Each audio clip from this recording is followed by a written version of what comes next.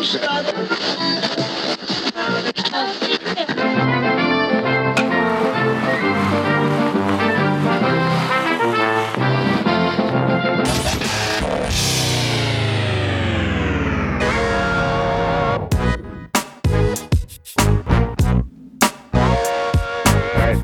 to another episode of Sean and Ed's Do Baseball. I'm Sean. And I'm Ed's. And we're bringing you some baseball along with some jet planes flying overhead. Jet plane action going on. It's the Top Gun edition of Sean and Ed's Do Baseball. Here we go. Maverick. Yeah.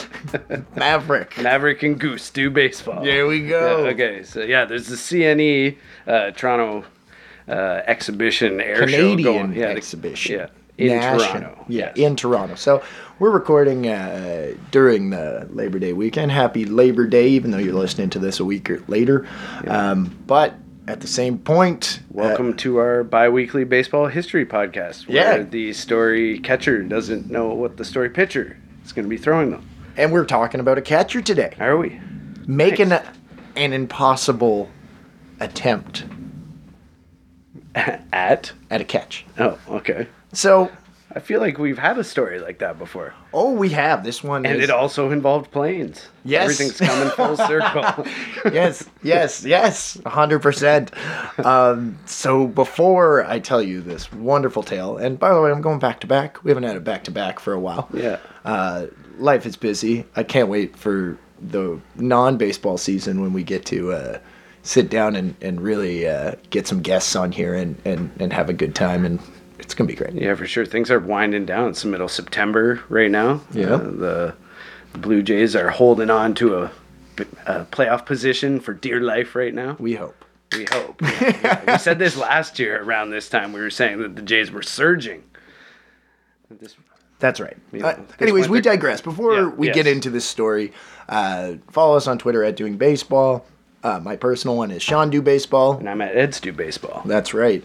If you're listening, whatever platform you're listening to, if you're listening, of course you are. So give us a review, give us a rating, anything. I say we're all ears for story ideas as well. And this idea actually somewhat didn't come from The Simpsons, but... Okay. I like it already. Exactly. But of course, thanks for listening. I just want to throw that in there too. So am I ready? We gonna go? I'm ready if you are. All right. You ready? Yeah. All right. Play ball. So, Eds, have you ever looked up all 9 members of Mr. Burns' original choices for his Ringer softball team? I feel like I might have at some point. Okay. So do you remember the catcher of that team? I say yes, and I immediately say no. I can't remember who the catcher is. Steve Sachs? Was he a catcher? He wasn't a catcher. Well, that's the modern team. I'm talking about Mr. Burns' dead ball era team that he wanted Smithers to go out. Sir, your left fielder's been dead for 135 years. We'll cross him off. Yeah. So that's the team. That is the team, in fact, I'm talking about. So do you remember any of the players off that team? No. Okay. So he names a few. Steve Sachs was a second baseman, by the way. Okay. Oh, okay. That's what you were looking at. I thought we were like 5 seconds in. I'm like, I've lost him already. He's on his phone. No, I knew I made a mistake there. Okay. Anyway, so he names a few. Mr. Burns does. He names Three Finger Brown, Cap Anson, Honus Wagner, right? But the rest of the roster is a pretty big all-star dead ball era team. Okay. Except for this catcher. So, Nap Lajoie, or LeJolie, or whatever the hell they call him. Lajoie. Oh, I think we agreed on this already. Yeah. Chulis Joe, Pie Trainer, Harry Hooper, Jim Creighton. But the catcher on this dead ball super team is a name that not many would know, and in fact was a career backup for the most part, and was more known for attempting a catch off the field than his play on it. Okay. I was going to say, it's very interesting that this, one particular player on the roster is not an all-star player like the rest of them. He must stand out for a certain reason. Yeah. And obviously you're about to tell us. But I also want to say, I love that about The Simpsons. Is like they put little tidbits in there where if you care enough to go and do the research, You know, you're gonna find something super interesting, I imagine. Yeah. Well, and funny enough, I actually thought this person was a woman when I first found this story. Okay. Before doing more research. But his name is Charles Everard Street. Charles Everard Street. He is not known as Charles Everard Street. He's known as Gabby Street. Okay. Hence why I originally, when I read a tweet about him, I thought it was a woman. Uh-huh. So we'll get why he's named Gabby. But Charles Everard Street was born on September 30th, 1882 in Huntsville, Alabama. Street was one of 7 children and grew up playing baseball, primary school, high school. And at 17 years old in 1900, he began to climb the ladder of minor league baseball, starting with the D-Class Kit League. Kit was Kentucky, Illinois, and Tennessee. Okay. All right. So Class D? Class D. He's starting at the lowest rung. Yeah. Or one of the lowest rungs. So Street made a name for himself as a solid backstop and made his way up to the Class B Central League by 1904. After that, he had his contract purchased by the Cincinnati Reds. Okay. So he's in their system. He's still a minor league guy. He's not on the Reds, right? no, he's going to the Reds. Okay, he's going right up to the Reds. Yeah, Okay. see, Forgive me. this is what had happened. The Reds needed a backstop. Well, they needed a backup backstop. And they had called up a young backstop by the name of Branch Rickey. But Rickey was super evangelical and refused to play on Sundays. Really? Yes. Okay. So he returned to the Texas League, and Cincinnati was like, fuck, we need a catcher.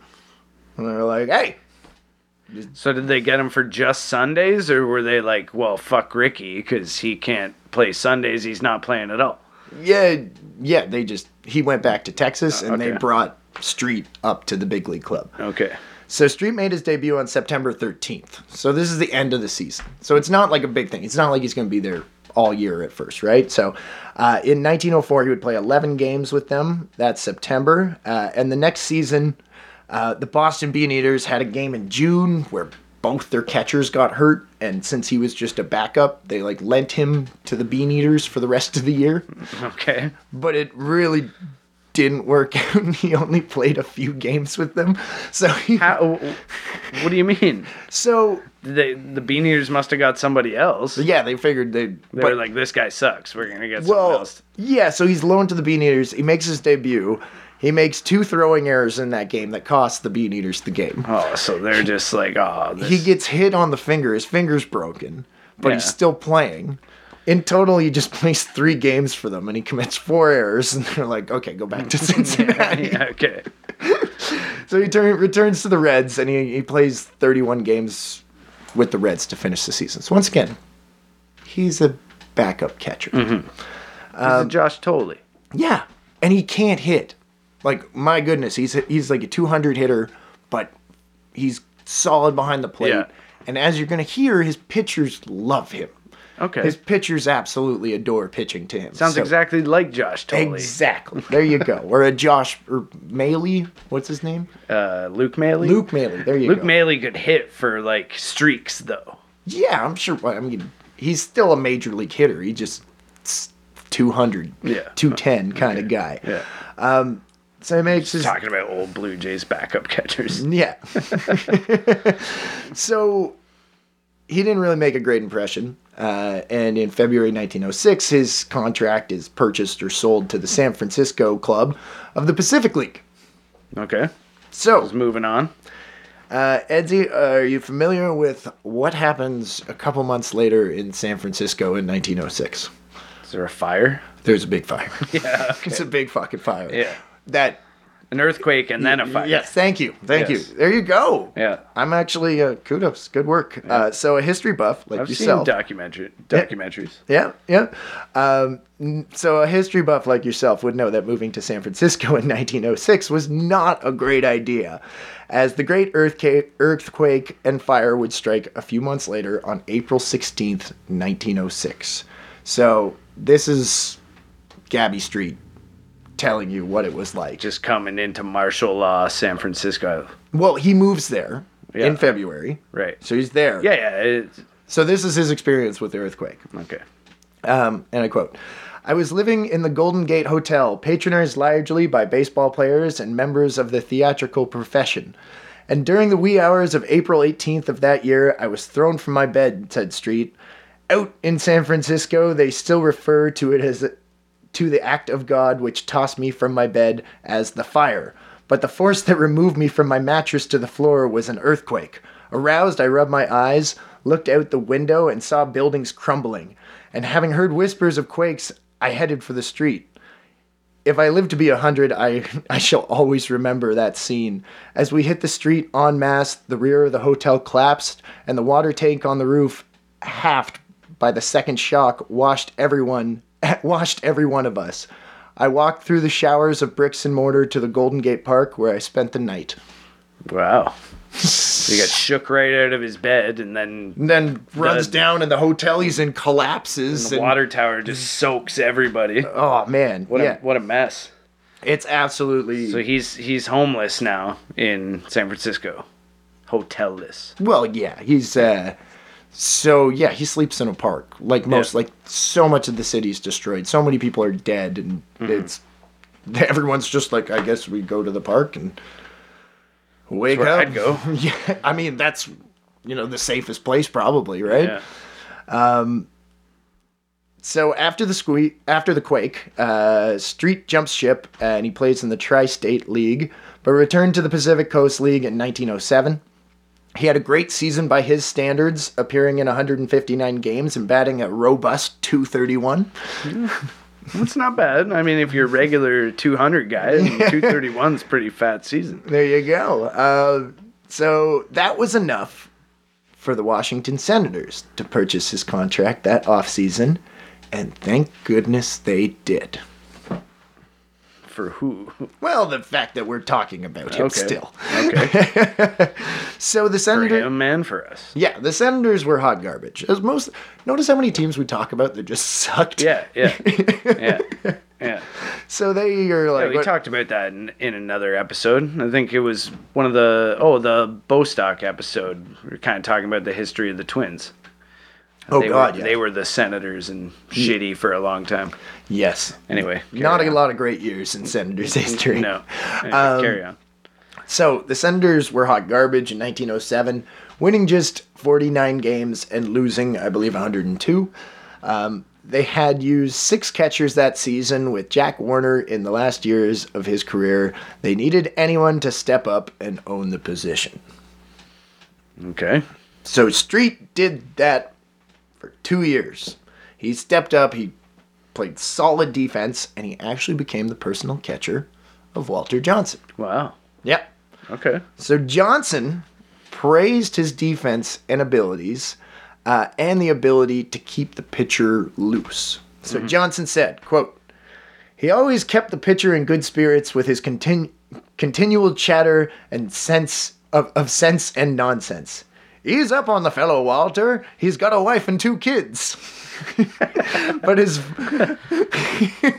so as funny as that is, it sounds like he just knew how to just keep everything just loose. Knew how to have the good banter and keep everybody entertained.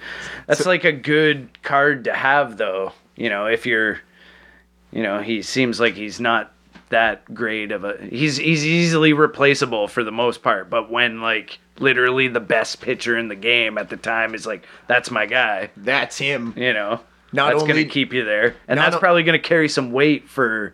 The rest future. Of your career, yeah. Well, maybe not the rest, but you'll for the future. You'll see. I mean, it's really we're kind of doing a Gabby Street bio, but we're about to get into the nuts and bolts of why we're talking about this. Okay. So he's Johnson's personal catcher. He's a defensive guy that hits 200. So he'd probably be the perfect guy to attempt an impossible catch. Yeah, I guess so. He's pitching to the fastest throwing dude at the time, so... Yeah. Yeah. So on August 21st, 1908, Charles Everard Street, now going by the moniker of Gabby Street, because he was always gabbing to the pitcher during the game, took part in a bet between 2 Washington fans. Okay. I didn't think you were gonna say fans. Yeah, so one guy was a newspaperman by the name of Preston Wilson, and the other guy was just some big Senators fan and probably socialite. You'll see he has a lot of money, by the name of John Biddle. Okay. So the bet was very simple, Edsy. Gibson, the fan, Yeah. bet the newspaperman Biddle, the fan. Yeah, I was gonna say. Yeah. Sorry, I'm fucking it up already. I did a lot of editing to make sure I didn't fuck that up, and I just And you misspoke already. Yeah. So, okay. So Biddle, the fan. Biddle, yes. So Gibson bet Biddle that a Senators player could catch a ball thrown from the observation deck of the Washington Monument over 500 feet above the ground. What? Why? $500, Edsy. Okay. Yeah, but still, like. Do you know how much $500 is? At that time? Yeah. No, I don't. But $16,000. okay, that's a big bet. Yeah. But like such a weird thing to bet on. Like, Well, some guess people they're in said it would be Washington. impossible. okay. So this is before I feel like it's not. I'd take the bet. you would take the bet Yeah. that. So if I bet you, I know it's quite a big difference. If I bet you that Danny Jansen could catch a ball dropped off the CN Tower, and I was like 15 grand. 15 grand, bud. Oh, fuck, now that I think about that. 15 grand can Jansen catch. Now, How many attempts does he have? We'll get to that. So, okay. That seems pretty tough, actually. Yeah. So this is a large bet. So Gibson, the newspaperman, bets Biddle that the guy can do it. And Biddle's like, no way. I'll put 15 grand down, whatever. Okay. So Gibson needed a ball player, and as sure-handed as anybody was Gabby Street. He was great, caught Walter Johnson. You already pretty much talked about all the reasons why. The fastest pitcher at the time. You know this ball's going to be traveling at a huge distance straight down. Yeah. And he's a backstop. So who else other than the catcher deals with pop-ups coming straight down, right? Mm-hmm. Really, it's a great idea. This is your guy. In theory. And yes. Gibson knows it. So Gibson is like, you got to do this for You me. gotta do this, Gabby. It's like 15 grand, man. Well, and here's the fucked up part in all of my research, and I really, I didn't phone it in on this one, but there wasn't a ton out there, and I never found out what Street's cut was. Because he had to get a cut from this. What, you would think so. You think. If like not gonna go out and do this dangerous feat for nothing. Well, yeah, on either one's behalf, right? Yeah. If I'm him, I'm like, okay, I'm only doing this if both of you cut me in. True. Right? 'Cause Right. True. you might miss it. Yeah. Anyways, so I'd intentionally miss it for like a cut of that guy's. just fuck you, Right. man. Yeah. You made me come out here. Like I'll miss it. I'll intentionally miss it if you give me fucking So $1,000. Street is like, fuck off, no. And Gibson just keeps pestering him, like, no, you gotta do this. You gotta do this. And finally, he's like, fine, I'll do it. I'll do it. So, Okay. funny enough, though, this is not the first attempt at the stunt. So, This particular stunt. yes! What? So, this is Okay, just... so now it makes sense of why they bet on this. Yeah, well, this is just the first time it had been approved. As you see, they actually like go through the right channels to make this a publicity stunt. Okay. As opposed to in 1894, when the Chicago Colts pitcher Clark Griffin tossed two balls from the top of the monument to his catcher Bill Shriver. The first, Shriver's missed completely. The second was reportedly caught, although Griffin, years later, would tell Washington Post sports writer Shirley Povich that the ball had hit Shriver's mitt, but then popped out. Okay. So that makes it sound possible. Well, and those two didn't go through the right channels, so here's the quote. So it doesn't count. Well, no. Here's the quote from Griffin. He'd have caught one, I'm sure, if the cops had just left us alone. The cops immediately were like, you can't throw baseballs off the Washington Monument. I mean, they're right. So they only if you're had gonna do two the proper attempts. channels, they should get everybody out of there. Yeah, not just like, you just stand down just there. stand down there. I'm gonna go throw some baseball. Yeah. Just yell when you get near the statue down there, and then I'll throw. Yeah. So this had been attempted, and as I say, it was at first reported that someone had made the catch, but the guy himself was like, nah, I hit my glove and fell down. So that was 2 attempts. They only got 2 attempts. Okay. So, in that case, as I said, the police broke up the duo's game of catch after just 2 attempts, but 14 years later, the plan would be approved by the park's superintendent in Washington, D.C., and press, fans, and even a couple Sounders teammates were on hand to watch the stunt. Okay. How high is the Washington Monument? I just told you, it's over 500 It's over feet. 500 feet? That's pretty close. So the observation deck itself is like 504 feet, and I think the actual towers like, or monument, I should say, is 568 feet or something like that. Okay. So much higher than I thought. Yeah, it's pretty high. I've never been there myself. I've seen it from afar, but it's pretty tall. Okay. It's pretty tall. So, the 2 men also had a problem. The base of the monument was wider than the top of the monument, so they concocted a chute for the ball to roll down in order for the ball not to hit the structure on the way down. So they tried to make some chute that would precisely, so you Carry it over the... Yeah. Okay.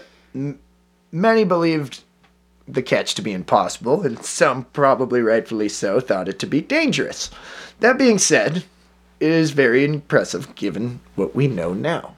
And I didn't expect to be looking at physics papers for this shit, but there I was last night, reading some physics shit. Honestly, it was a lot of fun, though, and I still don't understand most of it. So, the ball would be falling from 504 feet, as I say, where the observation deck is. And legend has it that Ted Williams hit a pop-up 565 feet in the air.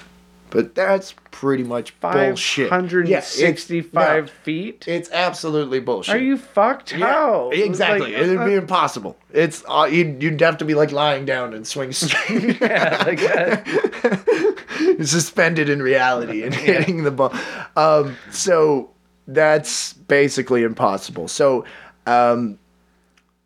They'll just make up anything about fucking legendary dudes. Eh? That's where academics get involved here, right? Okay. So in 1998, Robert Israel of the University of British Columbia calculated the maximum height of a pop-up that went straight up could reach no more than 59.3 meters or 194 feet.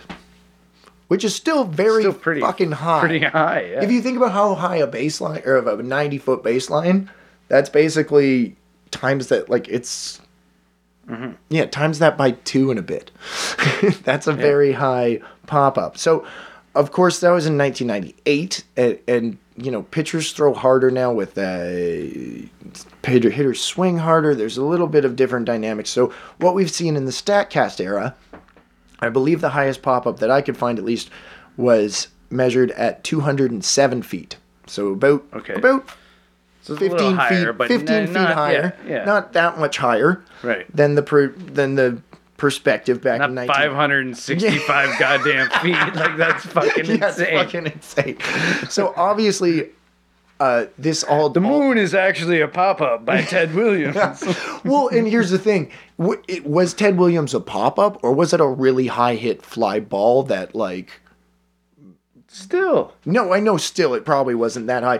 But if you look at the trajectory on a pop-up, like even Joey Gallo, so I believe what the university professor calculated was literally a pop-up that went like straight up. Like it couldn't go higher than that. So obviously if you add a little bit of angle to it, it can go a little bit higher than that. So, but if we're talking about infield pop-ups, we're talking 207, 210 feet. Is probably the maximum that people are doing.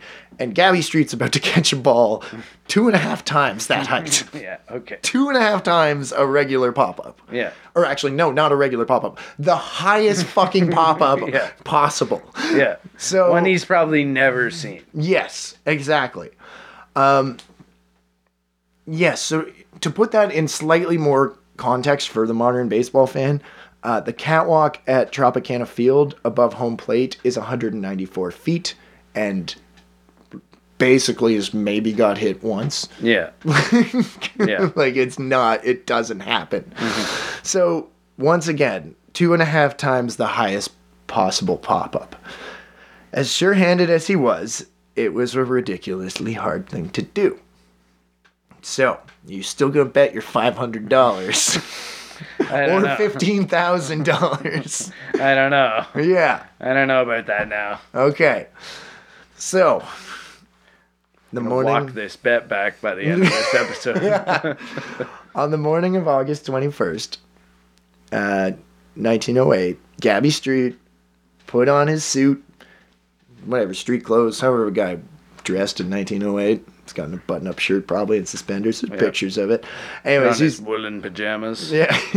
So he walks to the Washington Monument with a couple teammates as the crowd awaited. I have to also say that this is not an off day. In fact, Walter Johnson's pitching that later He's got that a day. game later Yeah, on. he's got to go from this stunt to catch a... It's very poorly planned. Yeah. It's really dumb.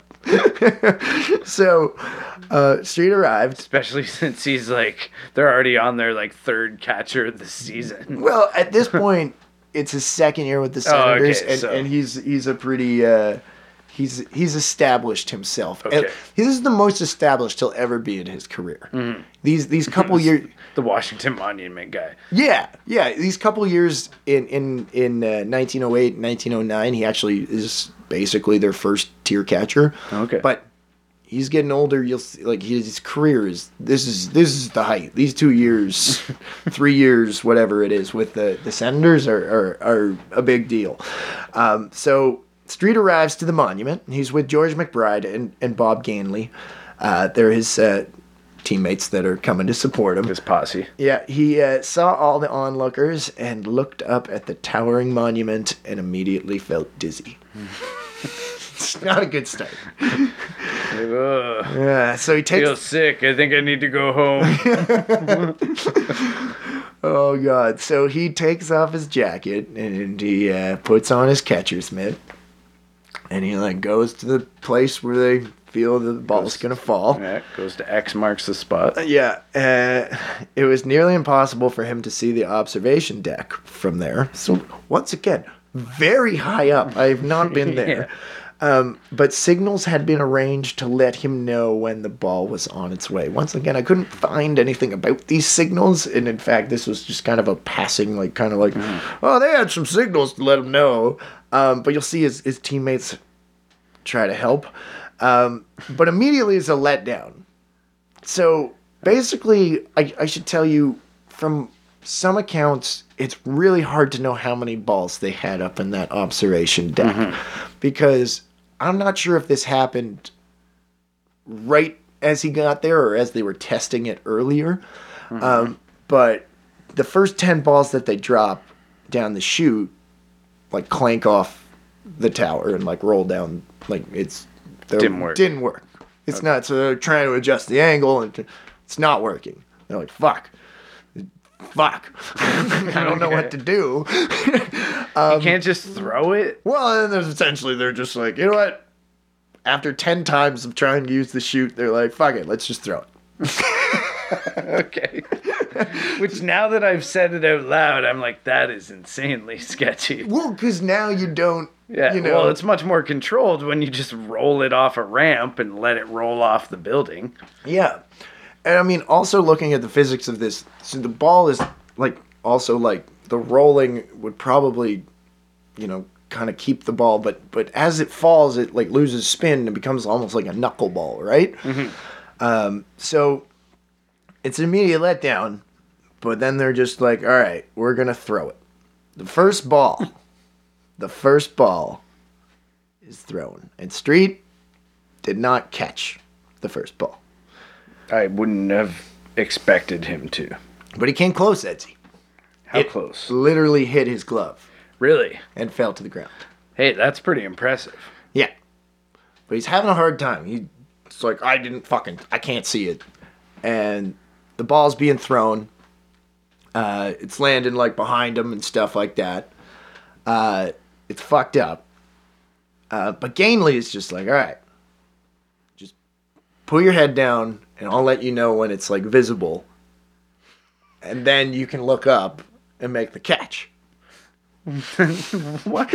I know. It sounds absolutely nuts. Why? Because he's looking up. Remember, he's getting dizzy. Yeah, okay, And the yeah, ball, yeah. so he can't even see it. They're like, it's dropped. And he's like, I don't fucking see it. I don't see it. Ah! So Gainley's just like, I'll let you know when it's visible. Just keep your head down and then look up, make the adjustment, make the catch. Right? Okay.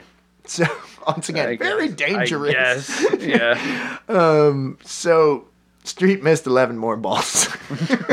Okay. As expected. Now he's not even looking. Yeah. Well, he's trying. Well, I know, but And up in the observation deck. he's trying to catch it when he probably has like absolutely no time to catch it, make the adjustment, and make the catch. Yeah. And Gibson's probably shitting his pants now because there's fucking a lot of money. And guess what? There's one ball left. Oh man. Pressure is on. So I should say, in some articles it said there was 15 balls thrown, and in other articles it said 13. Mm-hmm.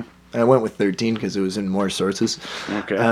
But let's say this is the unlucky number 13. It's the last ball. So, Gibson tosses it. As it fell, Street squinted into the sky, trying desperately to locate the ball. I didn't see the ball until it was halfway down, Street told reporters. It was slanting in the wind. I knew it would be a hard catch. According to onlookers, when the ball made contact with Street's glove, it popped like a gunshot, and the force caused his arm to nearly drop all the way to the ground. But the catcher held on tight. Oh man. And secured himself a house. Yeah. He raises his glove above his head. He fucking caught it. Everyone's like, woo! That's amazing. Yeah. Damn it. I should have kept the bet. Yeah. So Gibson wins his $500. Mm-hmm. It's actually, yeah. He did it. He did it. I'm amazed. Yeah. No, it's absolutely. It's pretty incredible, actually. It is. I'm just like making sure. Yeah. So, fucking Biddle is pissed off, but yeah. he lost fair and square. Mm-hmm. So, And he's got the money. Yeah. To put it up, I assume. So Street continues to the reporters. The ball I caught hit my mitt with terrific force, much greater than any pitched ball I've ever caught. I thought though my mitt is 3 or 4 inches thick, the force of the ball numbed my hand. Yeah. Yeah. I fucking guess so. I mean, honestly, here's the thing. 2.5 times the maximum pop-up, according to physics. Yeah, here's the estimation according to physics that the ball was probably traveling over 95 miles an hour, but the force was probably close to about 300 pounds of force. Fuck. So it's like a pitcher throwing at you from above. Yeah. It's like Shohei Ohtani throwing a fastball, and you're just looking up at him. Yeah. It's insane. So, yeah, after the media scrum, Street continued on his day. He caught Walter Johnson, and the Senators won against Detroit 3-1. The exertion on that dude's arm that happened that day was probably enough for a whole season. Yeah, honestly. For most other other catchers of the day not having to catch Walter Johnson every time they go out there. Yeah, and Johnson definitely. If they won 3-1, he threw the whole game. Yeah. Oh, yeah. So Street would play for the Senators until the end of the 1911 season. He was a solid catcher, but never could hit. Street's last season in the majors was in 1912. After he was traded to the New York Highlanders, he split the season between the Highlanders and the Providence Grays of the International League. He spent the next 5 seasons in the Southern Association, playing backstop for both Chattanooga and Nashville. But his story doesn't really end there. He keeps going. He's got some pretty fucking big highlights here as we do a mini bio at the end. So in March of 1918. Oh, and I should add, there's a surprise at the end. Okay. I love surprises. So, just don't get too warm to this guy. So in March of God. 1918... I don't love surprises of that nature. Yeah, so in March of 1918, Street signed up for World War I at 35 years old. He would earn the moniker Sarge, as he would use. And Street would say that he was going off to fight in the real World Series. Which is a very horrendous euphemism, Yeah. considering that a generation of Europe children were being slaughtered. Yeah. So, Yeah. anyways, he soon fucked around and found out in Okay. World War I. So he convinces his lieutenant to send him in to fight in France right away. Because originally the army was like, oh, we got Gabby Street. You want to play for the army baseball team? And he's like, no, I want to. No, I want to fight people. Yeah. I want to kill people. Yeah. Okay. He's like, I would have just kept playing baseball. I'm 35. Like, I didn't need to do this. Yeah. You would probably would have avoided the draft or gotten some, like, home front position if I did get drafted. So, Yeah. whatever. So he's like, fuck it, I want to kill some people. I'm going to the World Series. And Yeah. So he sees combat, a lot of combat. And he's a member of the 1st Gas Regiment, so he gasses people to death. Also provides smoke screens. So Street took part in 3 major engagements: Chateau Thierry, Saint Mihiel, and the Argonne, which was a very intense battle at the end of World War I. So him and his men joined the 138th in the Battle of the Argonne. Street's men held down a smoke screen for the 138th Infantry on September 26, 1918. A week later, he was shot in the leg by a machine gun bullet from a German airplane. That shit doesn't happen in the World Series. I know. We didn't catch that bullet. Yeah, exactly. So he, as I say, he serves his country and does the shit in World War I and catches a bullet for it. But he goes home. He's awarded the Purple Heart. And his fighting days in France are over, and obviously this kind of sucks, being shot in the leg and being a catcher. So, Yeah. he continues. Being shot in the leg would suck in general. Oh, yeah. Especially being a catcher. Yeah. So it didn't sound like a grievous wound, though. So he does continue playing for a little while. In fact, he's getting more into like player management or player manager kind of roles. So he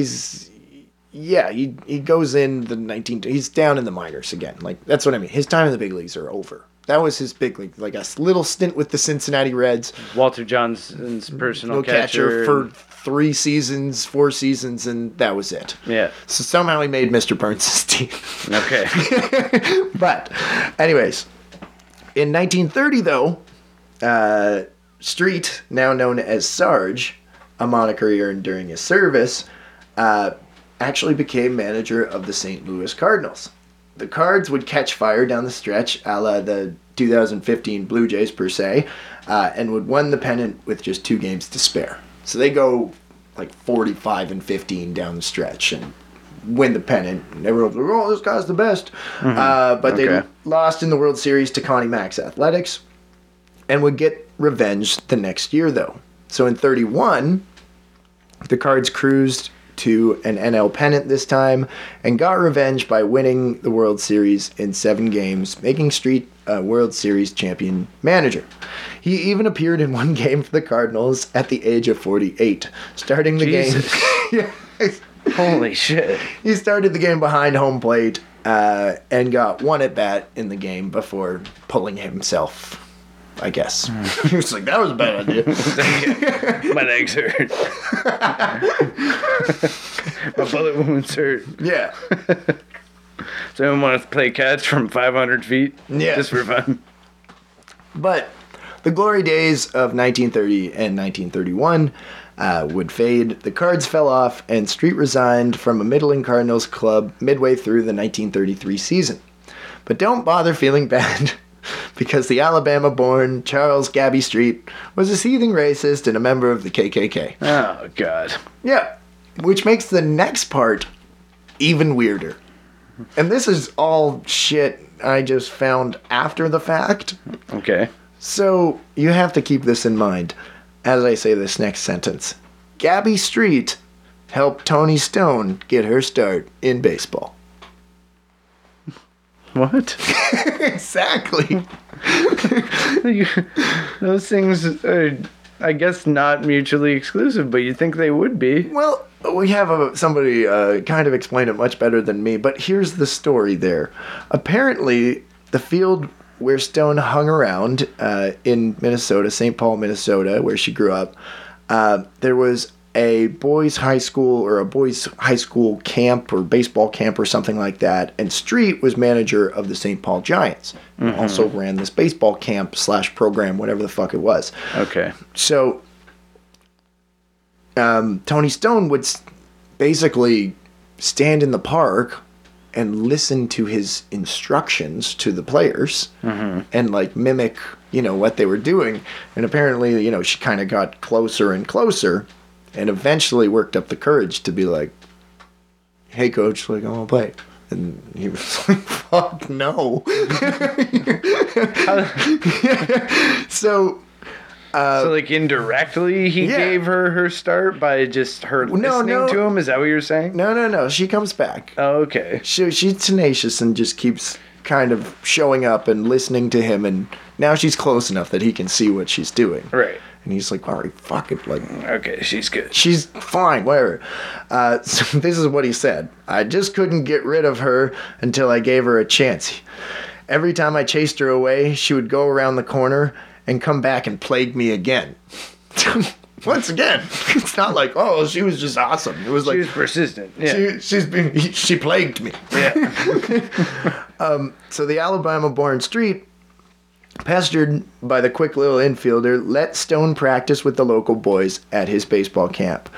Though reportedly very racist, he was so impressed with Stone that he gave her first pair of cleats. So, okay, why is this member of the KKK allowing this young black girl in the 1930s to play with the boys? Well, he probably was doing it because he actually saw she was good and probably used it as like being like making his guys be better than her, right? Like just being like, look, she's better than you, like in like a backhanded way stuff. But so Martha Ackman would not let Street off the hook, though, in Tony Stone's biography, Curveball, saying he could make an exception for one black girl who seemed obsessed with baseball without reevaluating his own racist attitudes towards all black citizens. That's a good point. That's just the best way. Yeah. Martha put it best there. It's basically he allowed this. Made the exception for this one person that was good instead of reevaluating and being like, well, perhaps like my view is misguided here, and she's everybody should be included. No, and she's non-threatening. She'll listen to anything he'll say to do. Right. His position of power is not, upset by her. It's not like he let her, play. He let her practice and do the camp stuff, and was like, oh, good for you. I like that you like baseball, but would probably call her parents terrible things. Yeah. So. As I say, don't let him off the hook, people. No. Street's legacy would not be done yet, though, in Missouri at least. 5 years later, he'd return to Missouri. He also met his wife in Joplin, Missouri. They became a family. 5 years later, he would return to St. Louis and manage the Browns, but they really sucked, and that didn't last long. Soon after, he became color commentator for the Browns and then the Cardinals radio broadcast during World War II. He then teamed up for broadcasts from 1945 to 1950 with a young broadcaster by the name of Harry Carey. Yep. So Street is diagnosed with pancreatic cancer in 1949 and dies in his hometown, or adopted hometown of Joplin, Missouri on February 6th, 1951 at the age of 68. It is not often a backup defensive specialist catcher get recognized 100 years later, but thanks to The Simpsons and the infamous $500 bet, Gabby Street will live forever in baseball infamy. That's a wild story. I'm like I said at the beginning of the episode, I like that about The Simpsons is that they'll throw little Easter eggs in there for you to find. I don't like that, like, this racist guy kind of got immortalized in a Simpsons episode. But Oh my God, Cap but Anson still. was on that team. True, though. yeah, that's a good point. There's He a had a lot. much more prevalent role in that Yeah. original roster. Yeah. Yeah, no, I mean, if we're talking baseball history, come on. I mean, not everybody's racist, but a lot. We've covered a lot of people that aren't exactly model citizens as well, right? So You don't not say. even necessarily You don't racist, say. just fucking. Well, I think it's important though too. I mean, we can tell the story of Gabby Streets catching the ball from the monument, and I tell this life story as long as it's important. You're like, hey, yeah, this guy was By the way, big racist. Yeah. He was born in Alabama and really leaned into that shit. Oh yeah, like, and as I say, it's just a crazy story to think, like, just that catch is amazing. Like, Yeah, that's insanely impressive. I also want to note, if you did that from the CN Tower observation depth, that's like 1,000 feet. So it's double. insane. That's double that. So again. it's double. So All right, so we got to find a building in don't think Toronto you could that's do 500 that, yeah. feet. yeah, okay. Let's contact the proper avenues. Yeah, exactly. Where's a park with a structure? Oh God! All right, well, yeah, I would say that was Gabby's monumental catch. I like what you did there. There we go. But yeah, tune in a couple of weeks. We got some playoff stuff coming to you this October, and really looking forward to the playoffs and the stretch run here. Yeah, Hopefully and a our couple- teams do well and your teams do well too, unless your teams are playing our teams, in Yeah. which I hope you don't do well. Yeah, that's right. I agree, and I hope the playoff story that you have coming up is a great one. I'm planning to have a good one for you. So Yeah, I'm excited for it. I think I got something good, but we'll see. I might change my mind. okay, well, follow us on Twitter at Doing Baseball and Instagram at Doing.Baseball. I'm at Eds Do Baseball on Twitter. And I'm at Sean Do Baseball on Twitter. We're on Instagram at Doing Baseball. I said that already. What? Yeah, you I weren't wasn't listening. You're looking I at your wasn't- computer again. I was but, looking at my computer. Of course, thanks for listening on Apple Podcasts and Spotify. Give us a rating review if you can. We appreciate you listening. And until next time, I'm Sean, and I'm Eds. and we were doing the baseball postscript. 2 years later, Bill Sullivan of the White Sox, the American League's premier catcher, caught 3 baseballs thrown by Ed Walsh off the top of the monument. Wow, what a record. Okay, bye.